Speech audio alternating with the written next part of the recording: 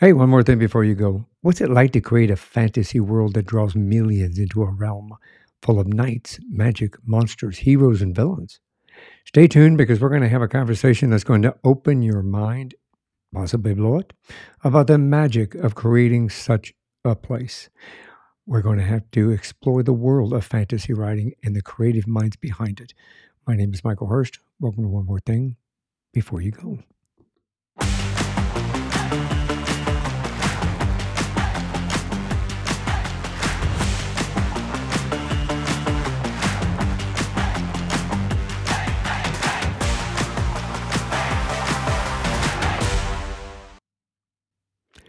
Hey, I'm thrilled to have J.V. Hilliard as my guest. Hilliard is a best-selling epic fantasy writer. He's an author of the Warminster Saga, which chronicles the epic tale of a realm filled with brave knights, harrowing adventure, and legendary struggles. In his own epic tale, Hilliard was born in the foothills of a once great mountain chain and raised as a Highlander in the land forged by three mighty rivers. His father instilled in him a strong work ethic, while his mother, I love this bio, by the way. Mother Thank you. nurtured his compassion and healing abilities. His warrior uncle taught him the basics of life and creating creative writing, which would later become his passion. Hilliard's training and education prepared him to write the tale of Warminster, a world filled with magic, mystery, and wonder. He lives in the city of silver cups, hypocaloids, and golden triangles with his wife, a ranger of the diamond. Together they built their castle not far from the countryside, guarded by their two horse hounds, Thor and MacLeod. I'm excited to delve into Hilliard's creative process and learn more about this inspiration for building a fantasy world full of characters, mystery, and more. Welcome to the show. My pleasure. Thank you very much for having me.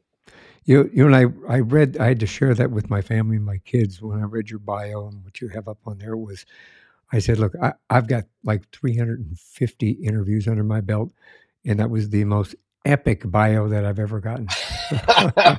Well, there's a funny story behind it. I was writing to a similar show to ask if I could come on, and the host said, "Look, I get a lot of requests to come on the show, so if you're going to submit a bio to me, make sure that it pops." And what I decided to do was just take my standard bio, which is, "This is me. This is where I'm from. I'm married. Here's my, whatever." And I turned it into, I cast myself as a character in my own novels, and so I hid everything. But if you decode you can find out that the city on the three rivers is Pittsburgh, and Highlander was my high school mascot, and I went to the cathedral, which was the University of Pittsburgh, and my wife was a ranger of the diamond, meaning that she basically plays shortstop. So, uh, and I just had fun just coding everything up. But if you've got a coder ring, you can decode it and you find can out everything you decode need about it. me. Yeah, but this is the worst part about it. The guy called me and is like, "I'm not having you on my show. What did you do? This isn't a bio." And I said, "You asked for exactly this. You asked for something that was creative." So I went out on my way, and now I'm the chronicler of Warminster and not just Joe, right? And he didn't have me on my show. Oh, we do. Well, it's his No. loss. We'll call it his loss. Well, thank you, sir. I agree uh, with you. I will say that I did figure out where you were from, only because that's where my family's from. My father Oh, was great. born in Pittsburgh, went to University of Pittsburgh. My great grandparents, they've been Pittsburgh from way then, Allegheny actually, most all of them in Allegheny County and that area. So I was kind of familiar with that. I went, hey, that's pretty damn cool because I figured that part out. Some of that other stuff I didn't quite figure out, but wow, the way it fit together. So brilliant. That's all I can say. The guy Well, lost thank out. you. Yeah, I think so too. And everybody likes the bio except for him, so it worked. Well, as we started to say in what you'd said, part in your bio, I always like to start it in the beginning and kind of where you grew up. So we know you grew up in the Pittsburgh area. So we'll say that again. Where'd you grow up? So I grew up in Pittsburgh, went to school, undergrad in Pittsburgh, graduate school in Michigan, and then spent my first 6 years of professional career I worked for a U.S. senator from Pennsylvania on the Armed Services Committee, and then started a lobbying shop doing work for defense and technology companies as a lobbyist in D.C. for a number of years, and then COVID hit. and I had nothing to do. DC was shut down for a year and a half, and my wife knows what kind of a busybody I am, and so she wagged a finger at me and said, "You're not going to sit around doing nothing. You're going to drive me nuts. So do something." And writing a book was always on my bucket list of things to do. And as a result, I started to go back and put together a story, and I had all the time in the world to do it. And I shared it with a professor friend of mine, and she loved it, said, "This needs some work. Get an editor, and I'll bet you someone will publish it." And that's exactly what happened. It took about a year to get from book one to book two, but it was an exciting experience. And now I'm on to book four and a second series, and things are going really well. So that's sort of the beginning. It all started here in little old Pittsburgh, and it's rambled on from there. Well, it's amazing. There's a lot of writers that come out of Pittsburgh. I told you before we started that my father was born there, and he was a writer. Yeah. Loved his job. He was a journalist and was working on a novel before he passed. But yeah, I love Pittsburgh. I have many childhood memories for Pittsburgh. This journey has been probably a lot more interesting than working, with the senator, probably. Yeah, this has been eye-opening. For the first 20 years of my professional career, I was basically, very confrontational. It's a very competitive realm, as you can imagine. A lot of type A personalities in places like DC. Yeah. So every day you get up on your best guard, right? You put on your armor, you put on your shield, you go and defend your clients, or in some cases, I was defending the senator's positions on things. And then I stepped out and did this, and it's an entire different world. People in this realm love to collaborate. They want to see you succeed. They want to be part of your success.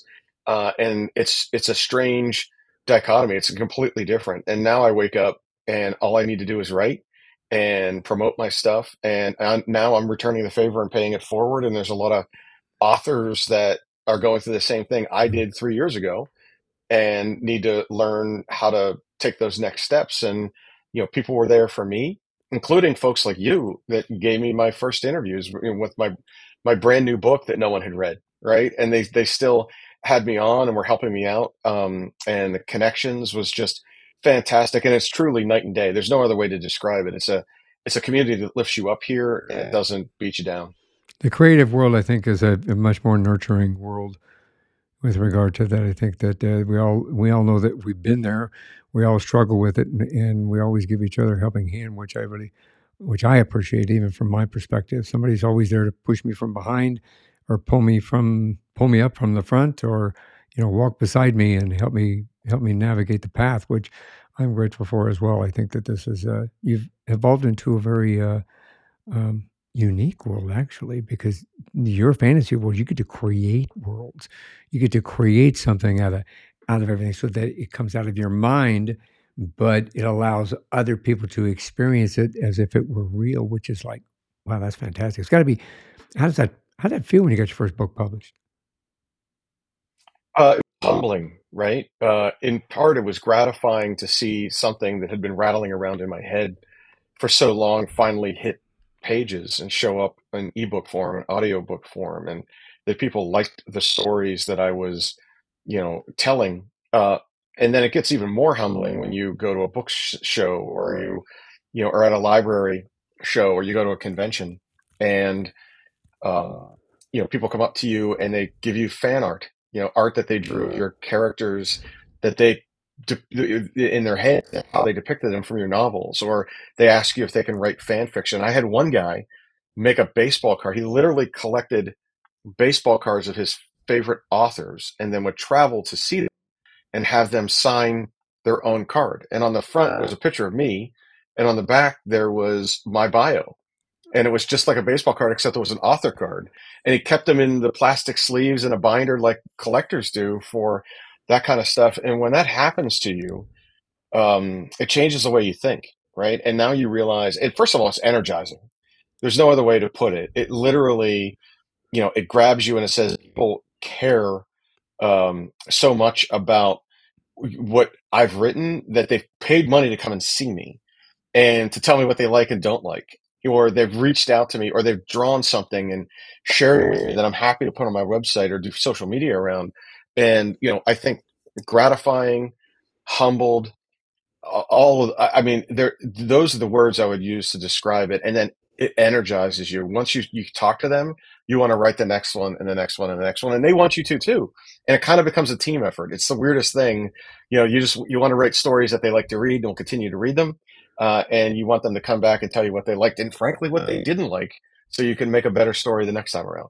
Yeah, that's amazing. I mean, it's honestly really amazing. I know you obviously went to college for a different direction, so your path in life changed to this. Even as a child, had you ever thought about being an author? Yeah, actually, it was the first thing I wanted to do. So I have a really kind of an American childhood, right? My father was a steel worker, if you can imagine that, in Pittsburgh, right? And my mom was a nurse. But my uncle, who was like a second father to me, was paralyzed in the war. He was a Marine, and when he came home, there was very little that he could do as a quadriplegic. But some of the things he could do involved forms of escapism, right? So he Mhm. would write and submit horror stories and pulp fiction to local magazines when that was the thing to do. And he also bought me a game of Dungeons and Dragons when I was little, and we started to role play, and I fell in love with fantasy. And I looked up to him, right? He was like a Right. second dad to me, and what he was doing, I wanted to do. And I found out I was kind of good at it. And, so my storytelling became dungeon mastering in a very nerdy way for a game. And I took a bunch of creative writing classes when I was in high school. But then real life takes over, and it's hard to make money that way. And I ended up putting my skills to the test. And, through college, it was poli sci econ. There was a lot of writing for that. So I was good at it. And that became a job on the Hill, which became a job representing people back to the Hill. And then when that hiccup happened and everybody was at home, I tried to make a silver lining out of it, and I launched a career 20 years later than I thought I would be. And I wish I could go back and rewind time and start again because it would have been the right thing to do. We're in the right place now for sure, and I owe that to my time with my uncle and growing up with him and emulating him, wanting to be a lot of what he could do. And those were things that he could, escape his own condition. So And I sure, think that, yeah. that really gets to the heart of things, right? I mean, people read books and see movies for entertainment purposes. They want to Yeah. escape their 9 to 5s, right? And so I'm providing them an outlet to do that. And so when they fall in love with my characters or they enjoy reading the stories or listening to them, through an audiobook, a lot of that stuff, you know, people get excited Yeah. about that. And like I said, they'll travel to see me to talk to me about it because I've affected them in that way. And I really enjoy that. And it's a different lifestyle, it's a different career, but I don't care. I mean, I made a 90-degree turn and I'm not going back. Well, no, I mean, you get to do what you love, and your passion has come out forward. And we all strive for a job that we can do. That's our passion.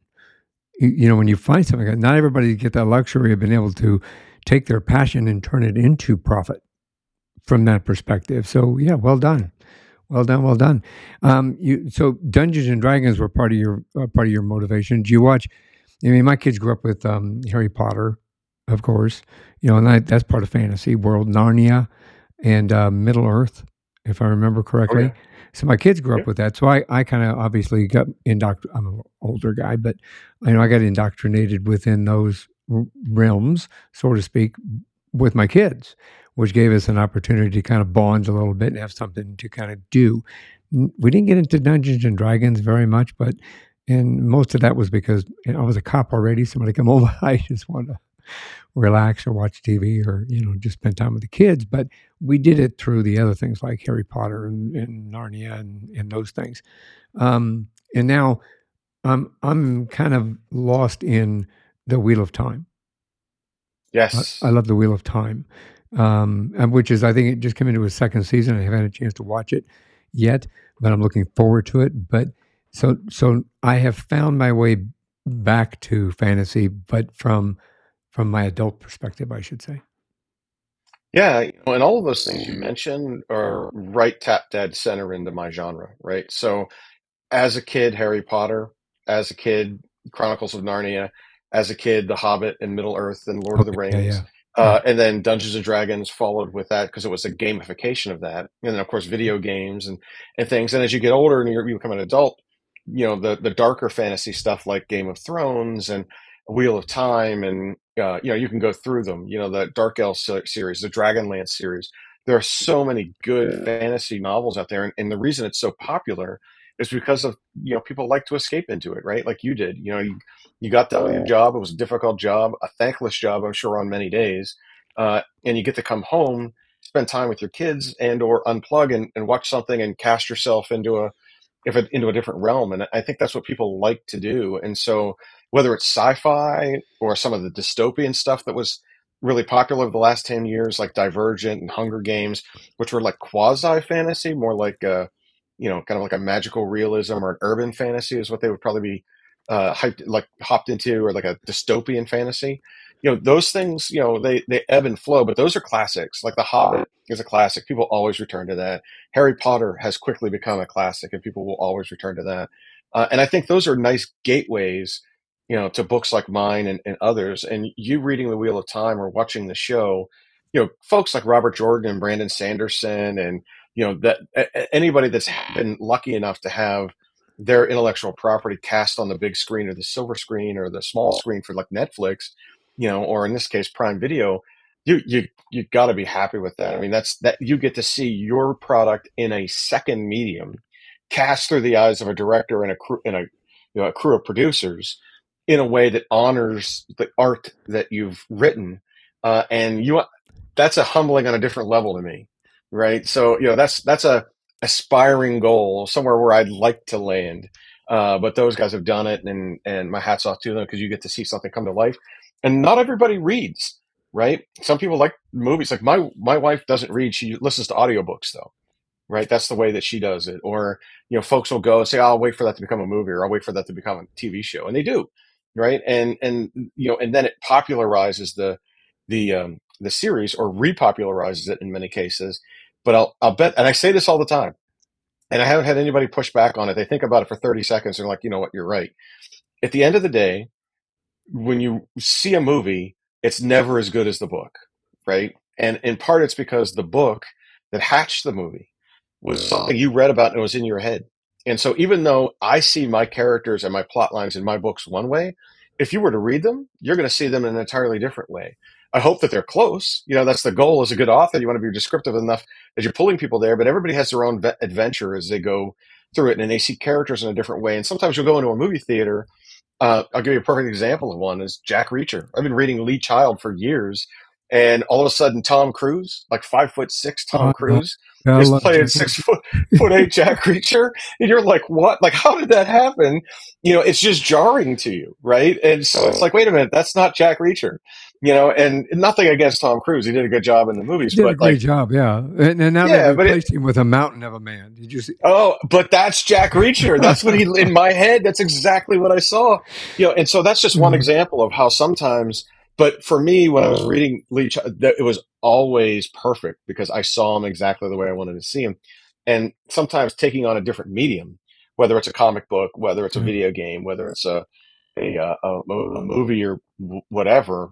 Um, Oftentimes that changes perspectives, and people look at things differently, and that's why authors sometimes hawk over that work to make sure that it's represented in a way that they think best fits what's in their novels. So Well, and I can understand that. I mean, today's society is more of a instantaneous gratification.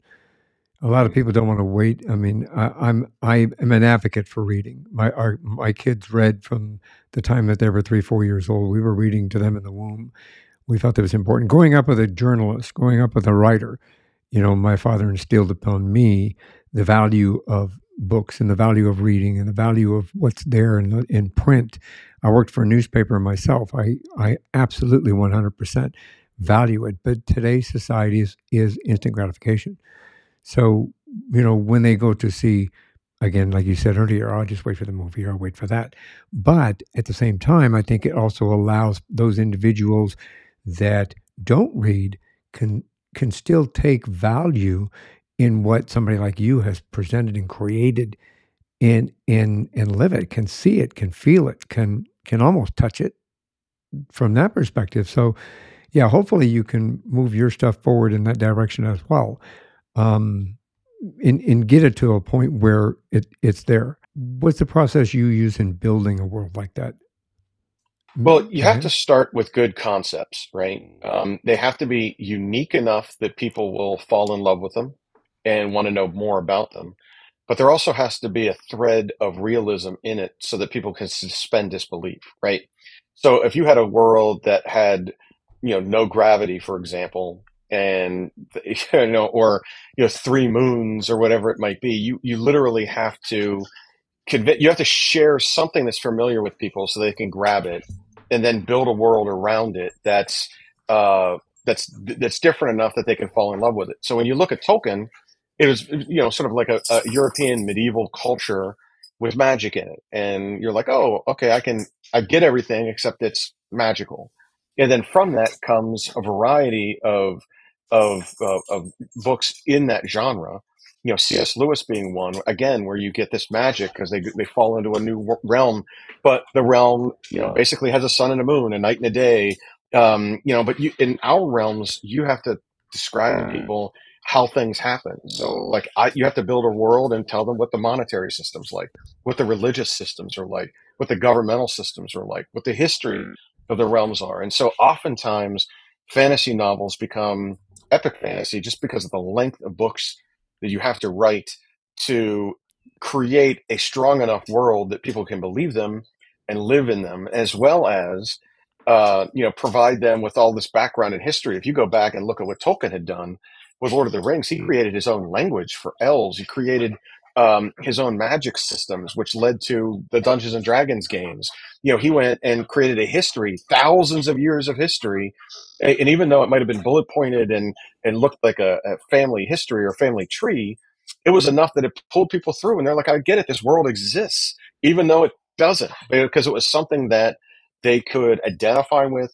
It was something that would allow them to suspend that disbelief just far enough to allow that funky stuff to creep in. So let's take Harry Potter, for example. I mean, Harry Potter is cast in, for all intents and purposes, modern day London, modern day Great Britain. And he gets on a platform 9 3/4 and disappears onto a train that whisks him away to a magical land that parallels our world, but a lot of the rules are the same.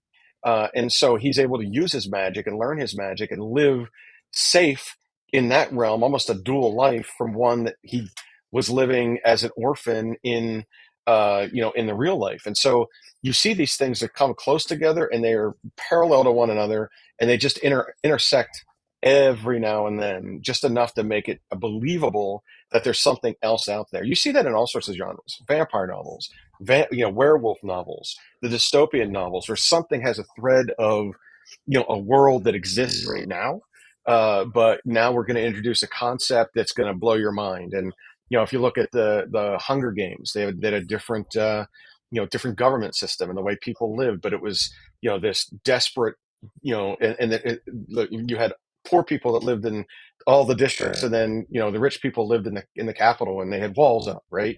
And things like that. And or you look at Divergent, where they were an experiment. They were literally created as an experiment to find out how people reacted, so that they can affect and survive and move on and advance the culture that had destroyed it.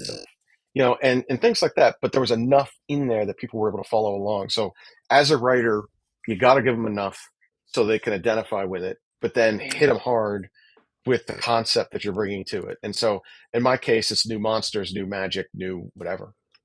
Speaking of characters and things like that, and the new monsters and new magic and so forth, how do you come up with your characters? How do you come up with, and when you think about these, do you base them on real people? Or do you base them on something that you feel would fit within your storyline? All of the above, right? So, some of my characters come directly from my play as Dungeons and Dragons player or dungeon master. As nerdy as that sounds, they're good stories, and you tell those stories while you're playing the game, Mhm. and they're memorable and they stick with you. And as part of that, that you've created a good story because the people around you tell you it's a good story, right? Like they want more, and you continue to play, and all those kind of things. So some of them are really kind of lifted from that. The other places, you're right, real life. We've all seen people that are Mhm. exaggerations of things, and sometimes they make good characters. And I think authors, if there's one commonality between us all, I think we're all observant people. And as a result, some of us are introverted Mhm. and will sit somewhere and not say much. Yeah, and then there's others that will weigh in, are not introverted at all, like me, but we'll express ourselves, but we always find things about folks, and I think you as a police officer would likely agree with me. There are patterns, and you see Yep. certain things, and you kind of, in some cases, you know things are going to happen before they happen, and for authors, we can pick up on a certain thing, someone that wears a flower all the time, or a perfume that someone has, or a habit that they have. And you Mhm. think that will make what would be a generic character much more real. Because we all have that, right? We always have that crazy uncle that shows up and is drunk, but everybody likes him, right? And so he winds up in the story as one of my characters. It's just dolled up as something else, Right. or whatever. And so you take inspiration from real life situations, even in my stuff, because I'm a amateur military historian. Even the battle scenes in my novels, some of them have a foot in real life, Some foundation to and it. or yeah, and it makes it real because it's a story you might have heard, but you didn't see it this way, right? Right. And so there are times where in my books, there's a battle of Ham Hill. It's called Blood Ridge, and it's like the Alamo, or it's like the 300 Spartans at Thermopylae, right? It's like that kind of Mhm. stuff. It's like where a handful stood against many, and how they did it, and to survive, or in the case of the Spartans, not survive, but accomplish their goal by not surviving. And then, the inspiration for the monsters really came from mythos from around the world. I was inspired Mhm. by Norse mythos, Native American mythos, some Asian mythos, some African mythos. When you read about things that aren't like everybody knows Right. what a vampire is. So if you're going to build a realm, you can build something that's unique, and that's what Right. people want. And so you go and you find threads in there. So I have a monster that's a skin stealer that's based off a Native American legend for Skinwalker. skinwalkers. Right. Yeah. Yeah. And or the antlered man comes from a Nordic tradition from a man called the Master of the Hunt, where he Mhm. commands these dogs and he has antlers sticking out of his head. Except mine is twisted and dark and not necessarily a friendly guy. Right. This is a big bad evil guy. So like, but you find things like that and you build them into the world, and as a good storyteller, you know that you're going to catch someone's attention with them. Yeah, that's amazing. I appreciate that. Yeah, I think I mean, as a cop, I was a people watcher. I still am a people watcher. I'll sit in the corner. I'm sitting in a restaurant having coffee or whatever, and I watch people, and it's just a habit, and it's a habit I developed as a cop anyway. But you watch people, and like you say, you do know, you pick up on things, and you usually can tell who the bad guys are and who's about to do something, and who's not. I mean, Yep. it's just there. You just have it. Yeah, it's a good. It works. So what would you consider? Like I said before, this fascinates me to a point because I do understand nonfiction writing. I understand journalism, but coming from a fictional perspective and the fantasy in particular, do you have any like challenge? What are challenges if somebody was going to be a fantasy writer? What challenges would you kind of share with them that maybe you've gone Oh, through? there's a few, right? So, not just a fantasy writer, but any kind of writer in general. I mean, you've got to write as much as you can every day. And I don't mean you have to write 3 chapters a day or 5 chapters a day. What I mean is you have to make it a practiced habit, one you want to get up and do to keep pace. And sometimes we all hit writer's block. Other times, you just need a break. So I'm not saying you have to do it super religiously and get up at 6 a.m. and, get your morning pages done. It's not what I'm saying. But you should make it as habitual as you can so that you feel ingrained, and then the next thing comes and the next thing comes. You just get better at it over time. So I look at it as a bit of muscle memory, and I would suggest that authors do the same thing until they can find their stride as part of that. Secondly, writer's block happens, right? And even to the best of us, and different writers experience it differently. My block comes from not being able to plan. So I'm a planner through and through. So my novels are baked in. Like I know exactly what's going to happen. I write them from back to forward. So I write the end of the story, go back and write the front of the story, and then fill in the gaps. And so I know everything that's happened in that novel. Other authors are pantsers, or they fly by the seat of their pants. And as a result, they can, like Stephen King is a perfect example, that he'll sit down and just start writing. An idea will come to him and he'll start to write. I can't do that. I freeze up if I don't have a direction to write to. someone like that will do that. And what he'll often experience is a writer's block in a different way, which is I got 10 chapters in and I have no idea where this story's going. It was a cool story, but now I've got to finish it. Where am I going? Like, I don't know how to get there. And I find that my advice to other authors are surround yourself with a good group of creatives that you can bounce ideas off of. And sometimes they'll solve the problem for you as well. And they don't have to be writers. They just have to be creative people. They could be artists. They can be whatever. It doesn't matter. And entertainers and performers, folks that you can count on because they're also creatively inclined, and they'll walk you through it or throw some crazy ideas at you, and you'll be surprised how that kind of shakes up the water globe, and all of a sudden those ideas start to flow again. And the last thing I would say is don't be don't be afraid of constructive criticism. I think a lot of authors get into a situation where they have something and they don't want to share it with anybody because they're afraid of that criticism. When you get that criticism, that's only going to make your work better. If I handed my work to you and you were a friend of mine and you just said this is great, never read it, that doesn't help me. What helps me is someone that reads in my or writes in my genre, either one, and understands the history of it and can give me an honest opinion where they think it fits in and what's wrong with it. Or an editor, going through and saying, you're killing me with these errors, you got to change them, or you're being too lazy on your dialogue tags. And, if you're open-minded to it and you're realizing that they're there to help you and not to hurt you, that little bit of pain turns into a gain down the road when your novel's better for it. So, I know that's hard to say for many folks. I see artists all the time that draw in private and never share, right? But if they did share, they might get some of that critique that helps them do the next project better. Like, for example, my first book is not nearly as good as my third book, and it's because I've learned over the time of doing it. And I'm hoping my 30th book is much better than my third, right? So that comes with lending, your art to the public eye and allowing people to critique it. And not everybody's going to like it, and that's okay. It's not for everybody. Yeah, that's brilliant to words of wisdom for those individuals. I think that anybody embarking on something, even like my podcast, I can tell you that my podcast is significantly different from episode one to now because we learn to evolve with what we're doing and to build our craft and to move forward with the things that we've done, that we've made with mistakes, and then take the mistakes and throw them away and learn from them and put positives in to continue to build upon what we have been building. I know that this also fascinates me a little bit too. The fact that you're doing a series. Speaking of building upon, so you've got 3 books in a series of 4. The fourth one is going to be coming out pretty soon. On those 3 books, how do you pick and choose? I mean, do you pre-plan a series like that? And do you pick and choose let's say, which characters are going to continuously go through 1, 2, 3, and 4?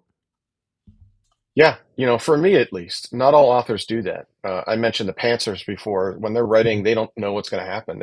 They'll write and then they get an idea and they'll write in a different direction. Sometimes they weave and bob as part of that, but they get to the end too. For me, I'm more engineering in my like I know the end. I know what's gonna happen when the plot lines intersect, what characters survive, which characters don't, uh, all that kind of stuff, and that helps me write toward a goal. Like if Right. I know that this is what I got to get done, then that happens. And I do something that's a little, I haven't seen anybody else do it. I'll write a character line on its own, and it might be 8 chapters or 10 chapters in a book. And then when I weave the multi points of view together, put them in there like Lincoln Logs or like a pieces of a puzzle. Oh, Like I don't nice. write chapter 1, chapter 2, chapter 3. I write the character line, and then I write this character's line. And there's times where they intersect, right? So they come together in a way where sometimes you're writing them together because they're traveling together or they're doing something together or they're in a battle together, and that's cool too. But I kind of know it's all have literally 5 or 6 different plot lines going on at the same Mhm. time. And then as my multi point of view characters intersect and come together, it kind of becomes sort of like a single point of view, not written that way. It's still multi Right. point of view, but now the characters are together and they're traveling in this merry band of adventurers, chasing down the bad guys. And so you can see them together. And at that point, you marry yourself up to the most important character in those scenes. And oftentimes that's the main character. So What a unique that's how approach. I do it. Yeah, that's a unique Pardon? approach. Yeah, it's don't ask me why I write like that, but that's how I write, and it If it works works. for me. Yeah, Bruce Lee always said, "Learn everything, take what's good for you, what you can use, and throw the rest away." So that's all you've done is you've realized what works for you and you put it to use. That's the best way to do that. Excuse me. I know that you're. Excuse me. Do you research? I mean, obviously, we talked a little bit ago about because it just brought this question up in my mind. So, when you base some of the stuff on like some of the battles and things like that, do you research all of your like the next this next book? Each one of the books was it based on doing previous research prior to? How do you? Let me start over because I've got all these things running through my heads and they're trying to intersect, like you were just talking about. How do you research a book? Do you do all the research for each individual book, or did you lay out these four books as a whole series? How did that Yeah, in evolve, my I guess? head, the whole series is the same book. It's one long story, right? Okay, It's how you break it up.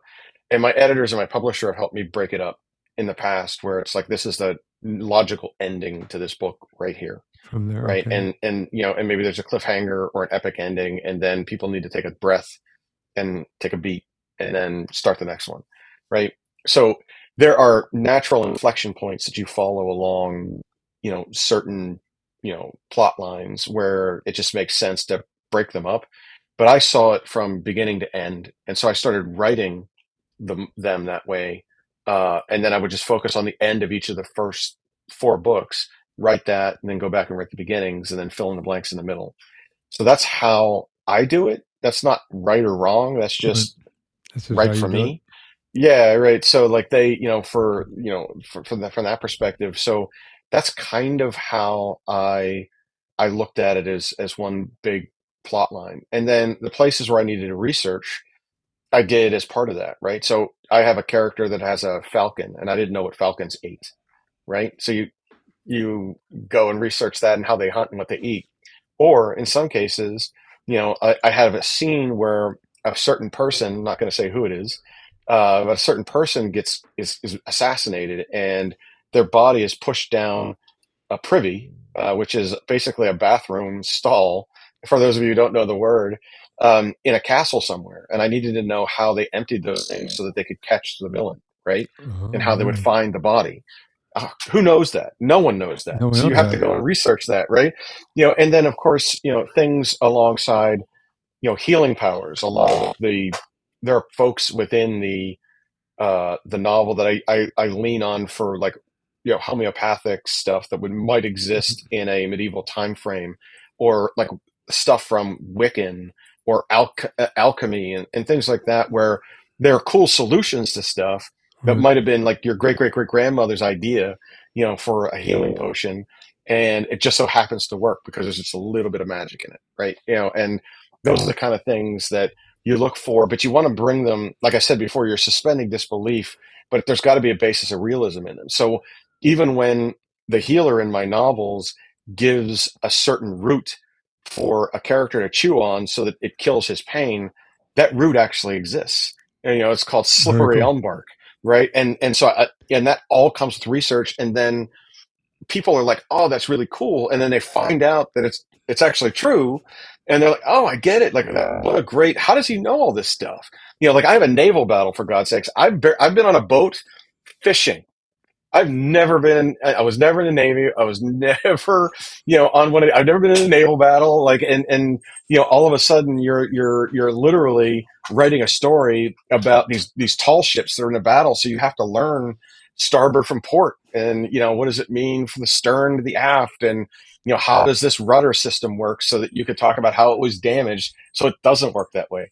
And it's a lot of research that people don't think about it. And I would liken it to what actors do when they play a cop, right? They Yeah. go and they do a ride along, Yeah. or they watch folks and they pick up on things, and then they learn to say it. They learn to hold the gun the right way. They learn to fire the right way. What would they do? What would they do in a certain situation so that they're portraying their characters that way? Well, authors have to do that to make sure the books meet up with real life, because the last thing you want to do is say something happens and then someone call you on it and say it doesn't really happen that way.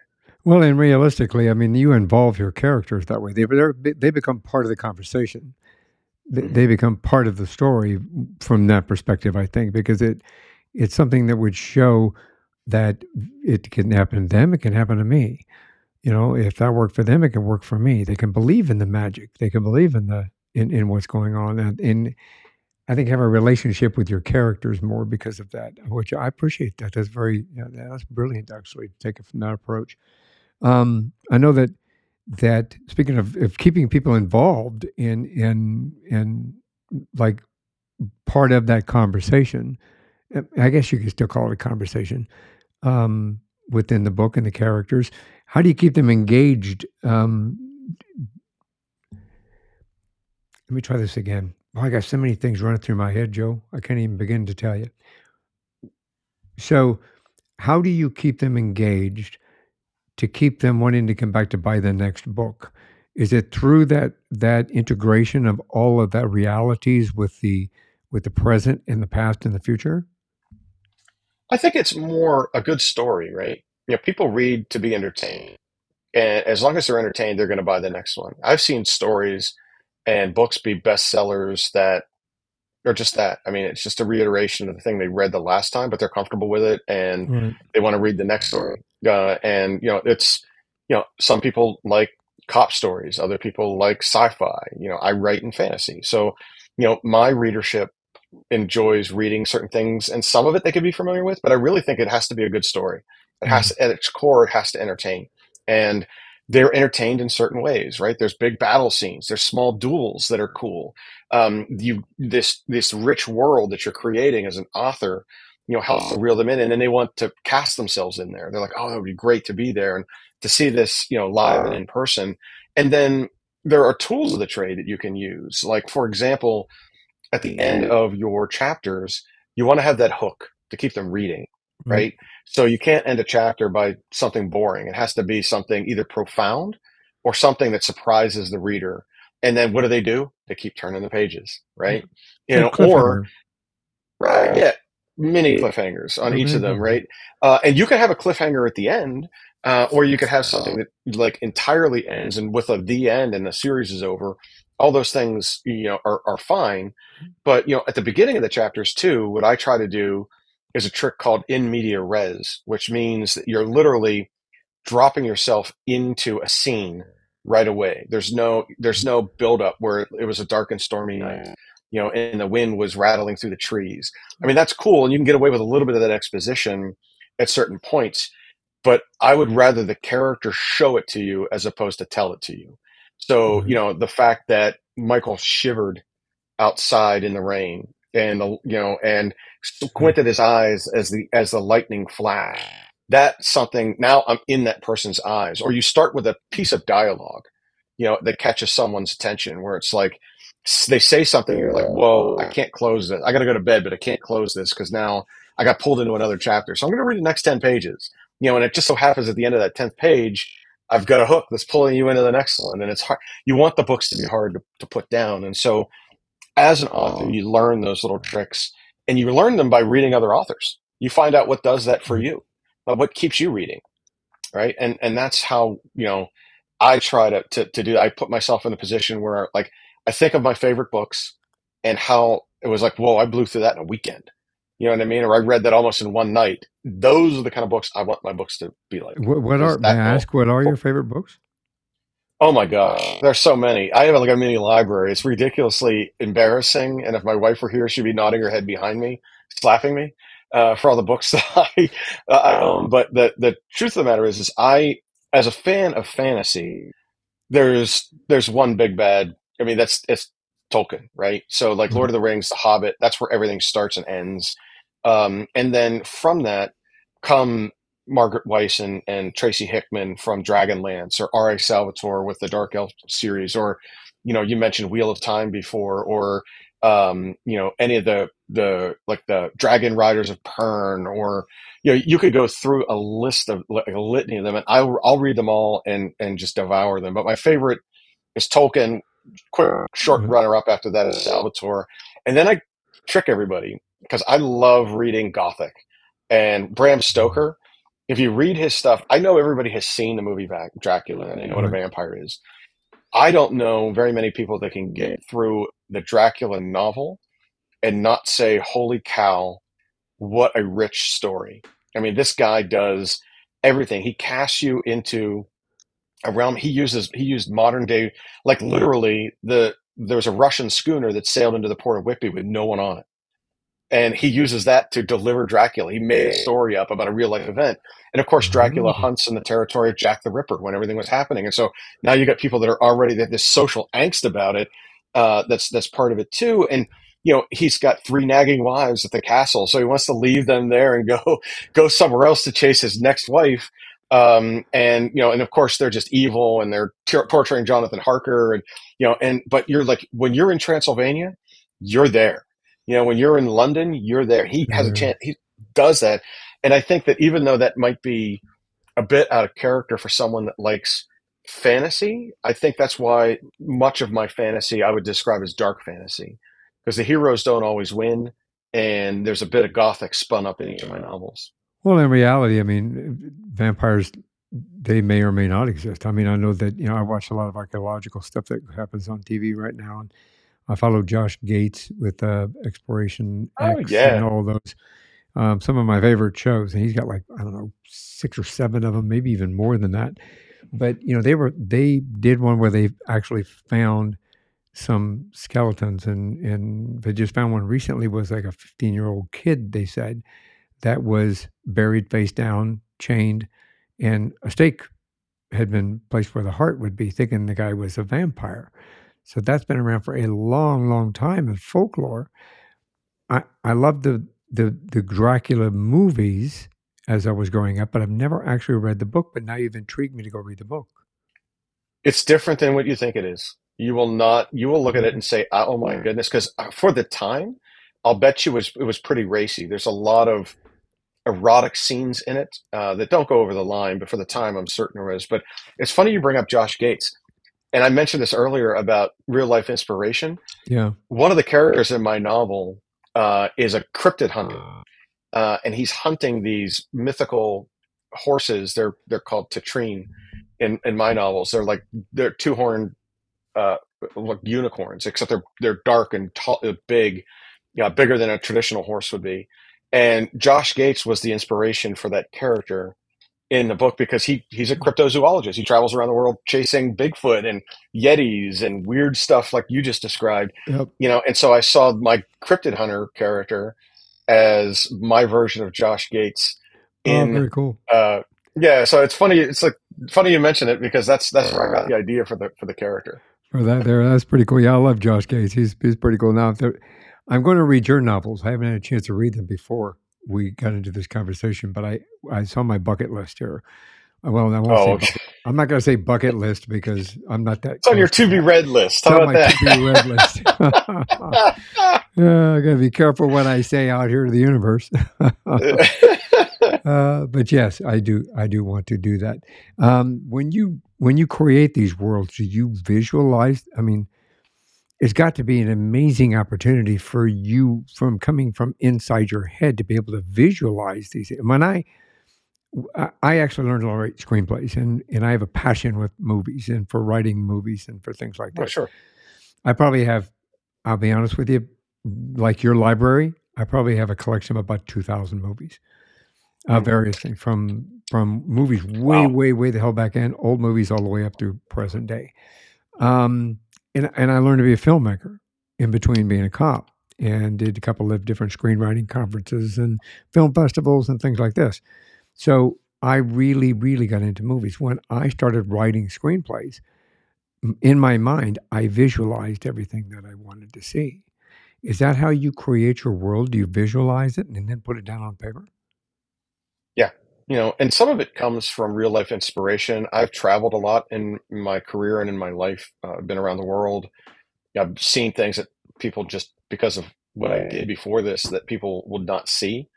Right. And some of it I've baked into the novels, whether it's places I've seen, buildings I've seen, cities that I've seen. So, like, Okay. one of the things in my old world of defense lobbying was I did a lot of work at the Pentagon, right? And you see new inventions there all the time, and you're not allowed to talk about them. In fact, you would get in trouble and go to jail if you talked about some of the stuff you saw.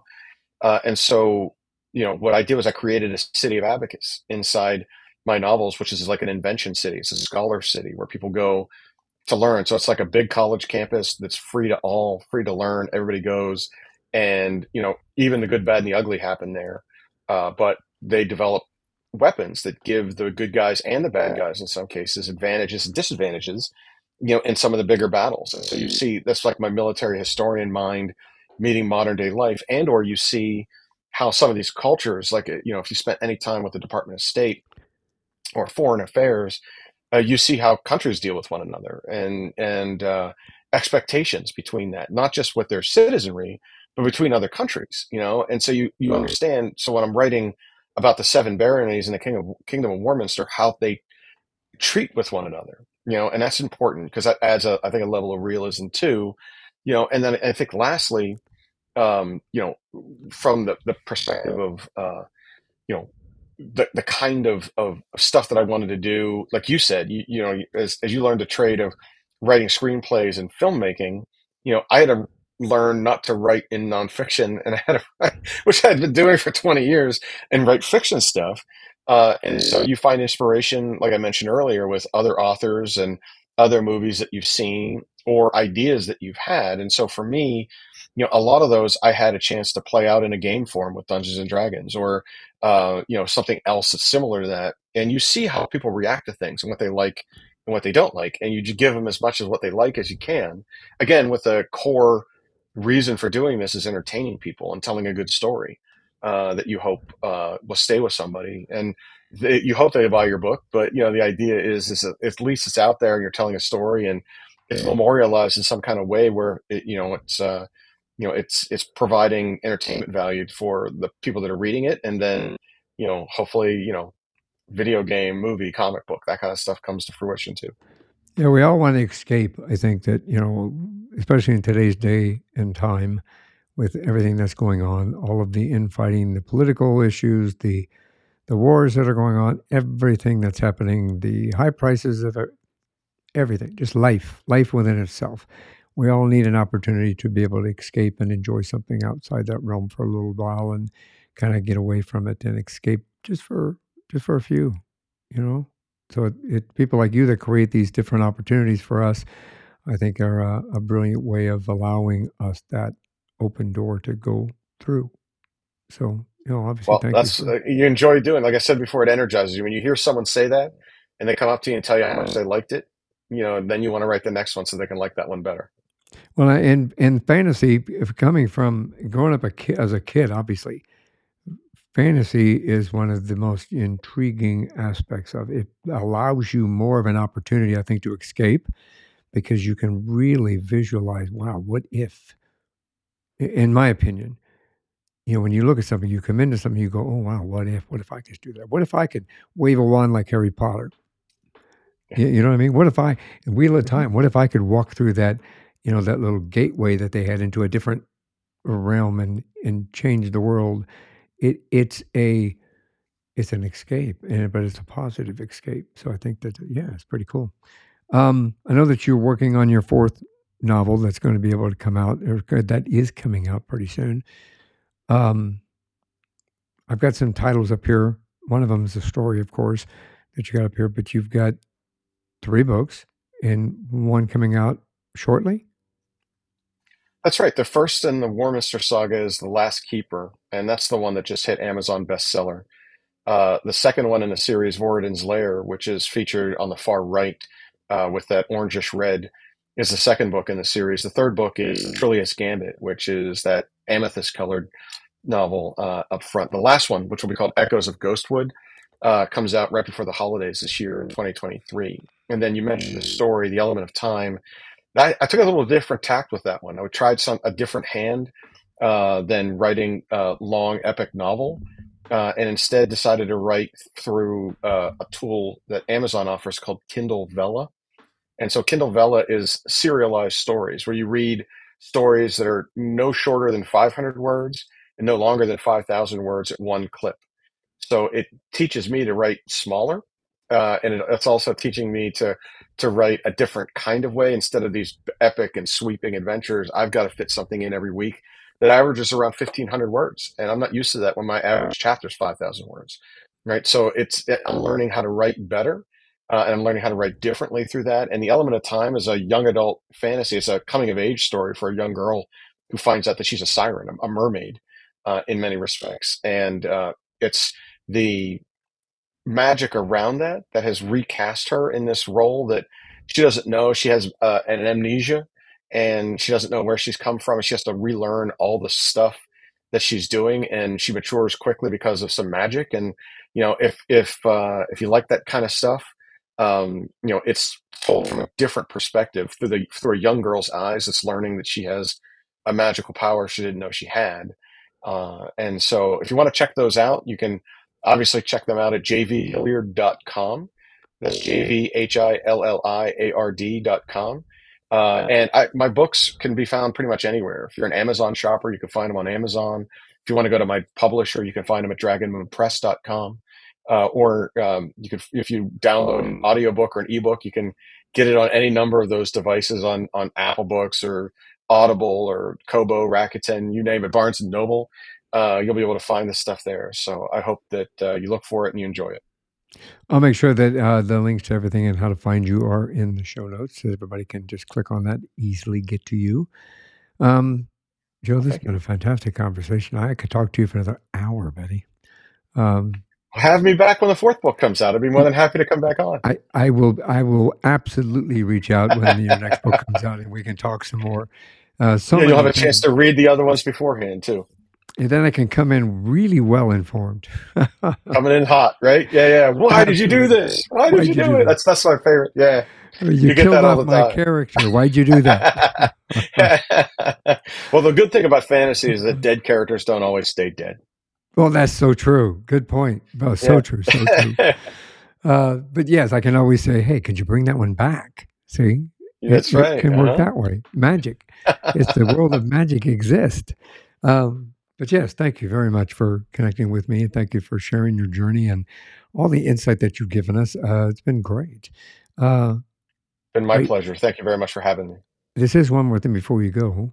So before we go, do you have any words of wisdom for anybody that either wants to embark on a journey of writing fantasy and/or this is a twofold words of wisdom, or possibly get somebody interested in coming in to read fantasy? Yeah, on the writing side, that's the easy one. Don't do what I did. Don't waste time. Just do it.